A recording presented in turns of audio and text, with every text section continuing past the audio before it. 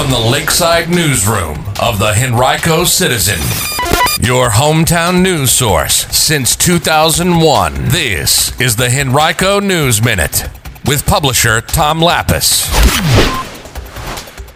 New affordable housing is on the way in Henrico, and it's graduation week in the county. We'll tell you all about it in today's Henrico News Minute. It's Monday, June 13th, 2022. It's brought to you today by the Barnes & Deal Law Firm. And now for the news. High school graduation week has arrived in Henrico. There will be 11 of them all told between today and Thursday.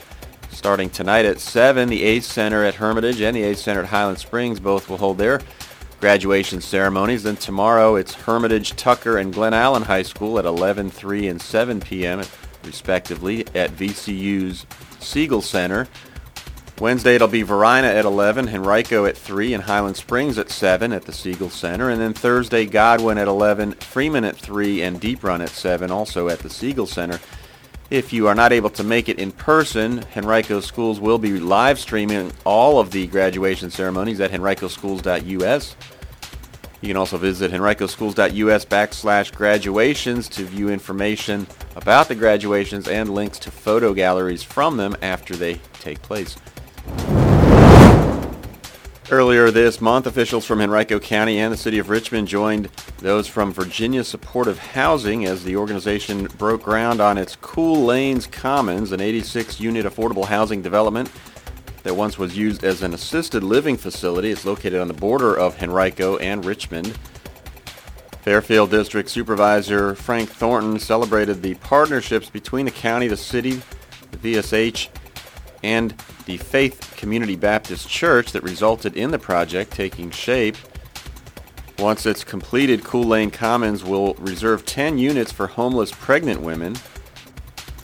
You can read much more about it right now on henricocitizen.com if you click on Community. And Henrico police are still looking for tips after a teenager was shot and killed in the eastern part of the county at midnight, June 10th. It happened in the 1300 block of Old Bronze Drive. The teen was in the driver's seat of a vehicle. A passenger in the vehicle was uninjured, but the teen had multiple gunshot wounds when first responders arrived. They tried to save his life, but he later died at a local hospital. Details are limited, and police investigators are attempting to identify a suspect and motive. If you have any information, call Henrico Police Detective Rosser at 501-5247 or submit your tips anonymously through Metro Richmond Crime Stoppers at 780-1000 or at p3tips.com.